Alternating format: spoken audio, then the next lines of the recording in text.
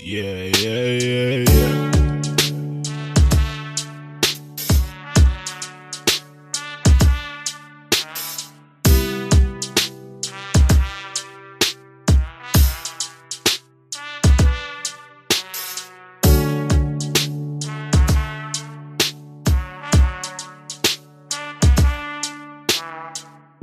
Hey guys, my name is Alex, and you're listening to the 1000 Movie Project podcast.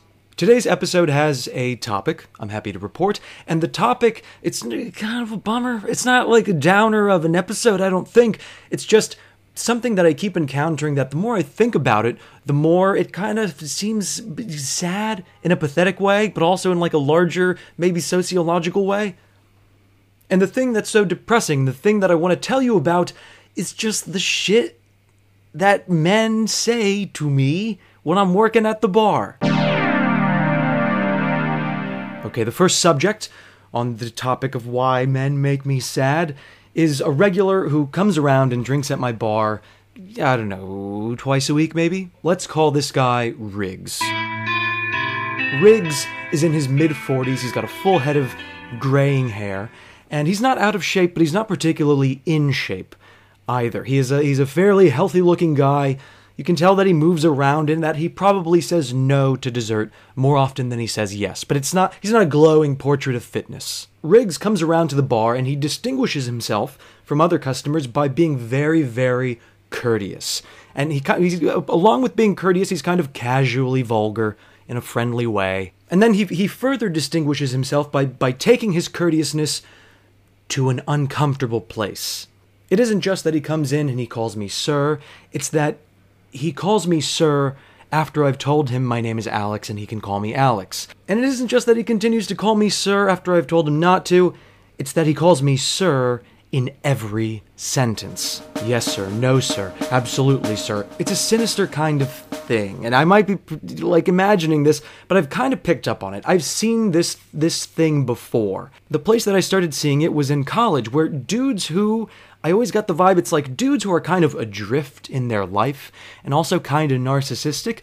They do this performance of a kind of militaristic discipline, and they speak in clipped sentences, and they're very precise and very direct and very courteous. And what it's supposed to imply is that once upon a time, they were part of something. They were part of something organized, something efficient, and he'll just leave it to your imagination what that organization was. Now, Riggs, when you ask him what he does for a living, he will say that he works in law enforcement. Those are always his exact words whenever anybody asks, and that can mean a bunch of different things. If you work for the IRS or the Secret Service, if you're a correction officer at a juvenile detention center, if you're a security guard at the mall, technically all of those jobs fall under the umbrella of law enforcement. But then if you get the ball rolling in conversation, and if he's had a drink or two, he'll start making remarks about this age of scrutiny that we live in. That's one of his lines. And he will talk about badge cams and the wokeness of people on the left and whatever. He says all these things that kind of indicate that he's a cop. Like, he doesn't say it outright, but he is saying these things that indicate, like, just no one else wears badge cam, like shit like that. But so the other day, Reggie comes into the bar, I'm working there. Yes, sir, hello, sir, pizza, sir, thank you, sir. And I pour him a cup of wine, and then another cup of wine. And slowly, he starts picking up a kind of conversational momentum, as he always does. And he's riffing about woke liberals and badge cams and whatever, the oppressive scrutiny of the media and the everyday citizen. And he tells me that he cannot wait to get out of this job, to retire up someplace in northern Florida where he can just fish all day among like-minded people. He's riffing about how he can't imagine himself staying in this job much longer, just wants to cash out his pension and bail. And I said, after he mentioned that, I was like, hey, it's funny you should bring up pensions, because I've got another regular who comes and sits down here. And this regular, I don't know if he's telling me the truth, but he says he comes in a postal uniform, he works at the post office nearby, and he says that it takes about 32 years in the Postal Service to become eligible for a pension. And it surprised me because for some reason I had always thought that, like, all branches of government work, it's 25 years, and the 25 years is sacred. And Riggs hears, as I'm saying this, Riggs' eyes start to widen, and he's nodding, and he's saying, yeah, that's what it used to be. It used to be 25, the 25 was sacred, and now it's more. And I said, okay, so how much is it at the police department? And he stops, and he goes, it's the same. It's not 32, it's 30.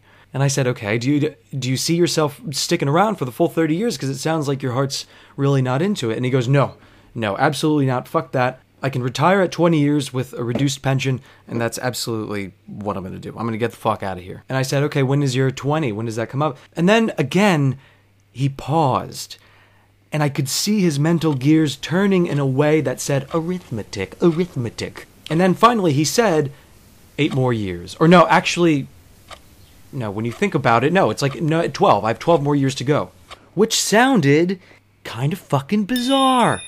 If you hate your job and you're only sticking around for the pension, you're probably counting down the days to when that pension becomes available. And what does it mean to say, oh, yeah, 8 years, oh no, actually 12? Like, did you mistake the 4 disastrous years of your real estate project as police work? It sounded weird, started getting suspicious, and a few minutes later I was like, oh, by the way, what department do you work for? And again he pauses, and I see the wheels turn, arithmetic. And then, after a long pause, he goes, county. There is no county police department. That doesn't mean anything. This man is lying. He is, in the words of Leonardo DiCaprio, not a fucking cop. But why the performance? Presumably, by lying to me about police work, you want me to respect you for this fantasy job of putting your life on the line and trying to protect society or whatever, but at the same time, you are talking about how the job is bullshit, you hate it, you feel anchored there, you can't get out. And so it seemed that this guy was shooting for 2 different kinds of appreciation. He wanted, on the one hand, to be respected as like a valiant officer of the law, saving lives and protecting us all, but at the same time, he wanted to be pitied. He wanted me to look at him as someone who is being forced into something. He wants me to see him as a working class victim. And you see this 2-pronged male fantasy in action movies all the time, where the protagonist is like this badass hero, nobody fucks with him, he rescues dames and renders justice, but deep down, the man's got demons. He's wounded. And the metaphor of the action hero with PTSD, who's got, a soft side and demons because he saw his buddy get killed in the line of action, that is a metaphor that I think men latch onto because they're like, oh,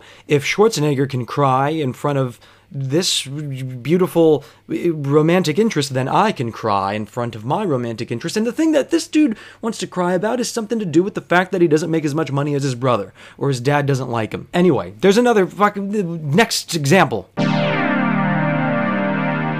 The second instance I wanted to tell you about is there's another regular at the bar. And let's call him Jerome. And Jerome is very cool. We get along really well. I would indeed go so far as to call him a friend. But the thing about Jerome is he is a liar. He lies to me about everything. And I don't take that much offense to it because it's not shit that has to do with me. He just tells me stories of things that obviously did not happen. One time we were talking about why he's not getting the vaccine, and he said, do you know that 500,000 people die every year from the flu? And I said, Jerome, it's not 500,000 people. And I said it kind of loud because it was an insane number. And right away he backs down and he goes, fine, 200,000. Just arbitrarily dropped the number of deaths by 300,000. I ended up looking it up on my phone, and it's like 30,000 people die every year from complications resulting from the flu. But he says shit, not 500,000, but he says shit like this all the time, and when you prove him wrong, he shows no remorse.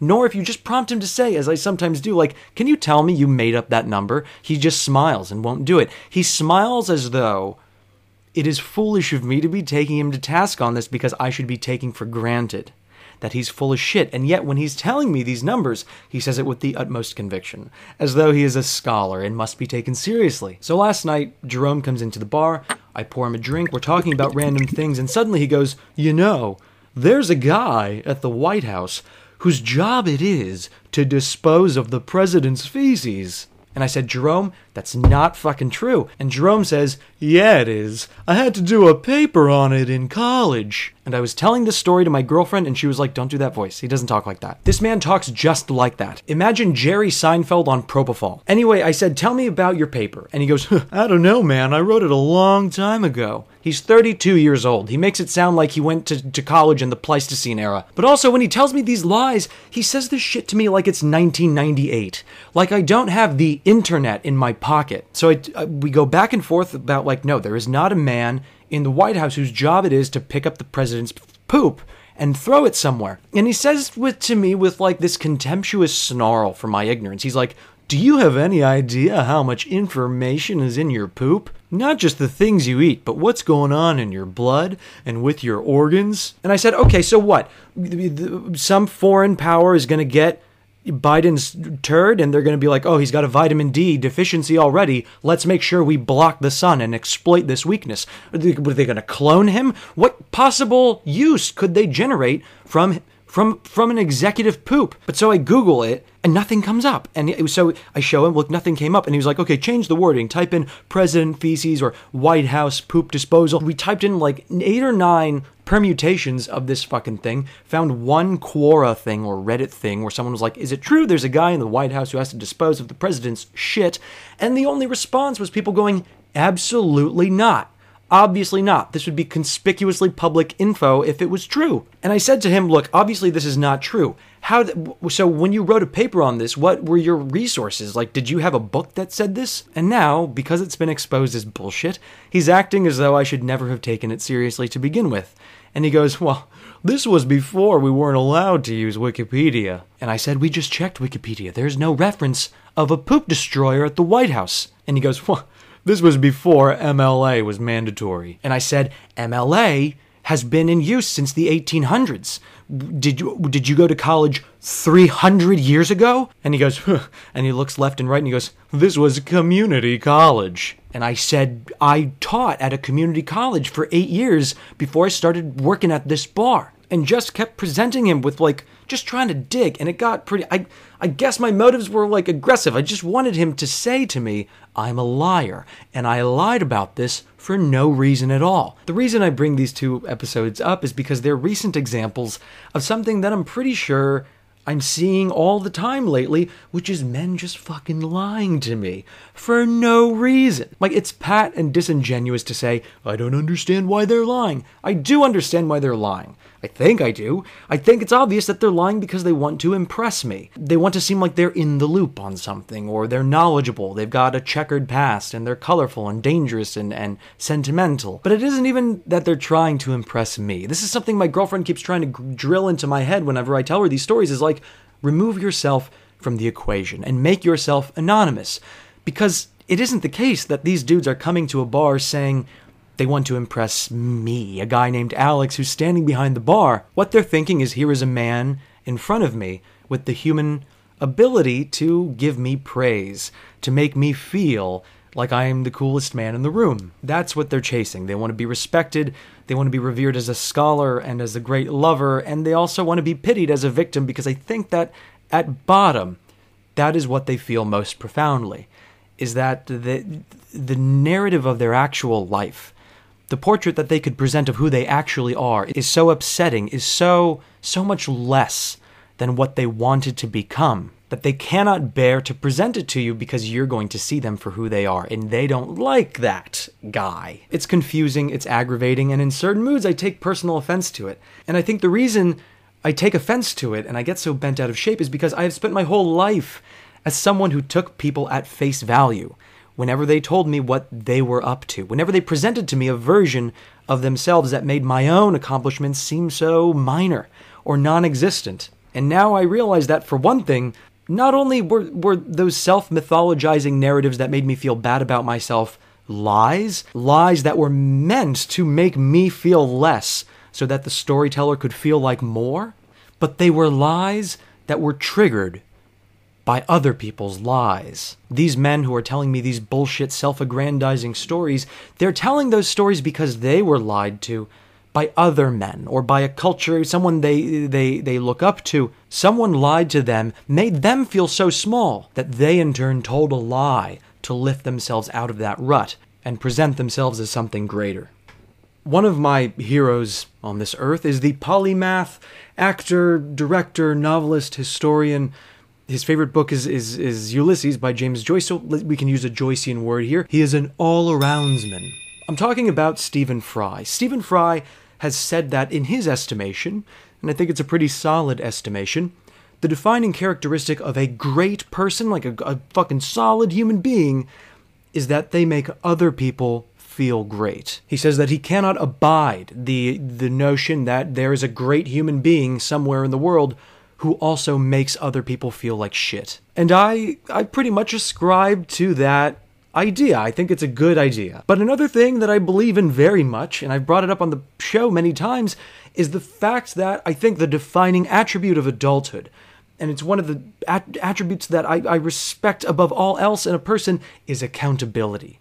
Someone who takes ownership of their actions and of their beliefs and of who they are and where they are. And there's a friction there. There's a crossroads. There is a big part of me that simply cannot abide the way that these men refuse accountability for their lives and for their decisions and for their accomplishments, and pretend to be things that they are not, and pretend and do so with the impression that I'm dumb enough to believe them. But there's another part of me that says I could be a great person right now by simply nodding along as these men tell their lies. It costs me nothing to pretend that I believe them. So why don't I just keep my mouth shut and smile and occasionally give them a little, wow, no me digas. If I do that, it will make these men feel special in their hearts, and they will go home feeling good about themselves. The answer is pretty obvious.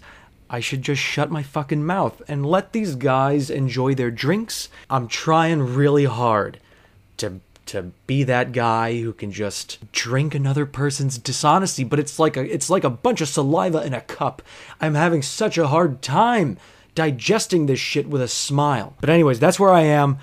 Not a fucking good note to end on. It's where we are. Anyways, thanks for listening. I appreciate you sticking around. I'm glad to be back on a normal schedule of producing episodes, and I will talk to you next time.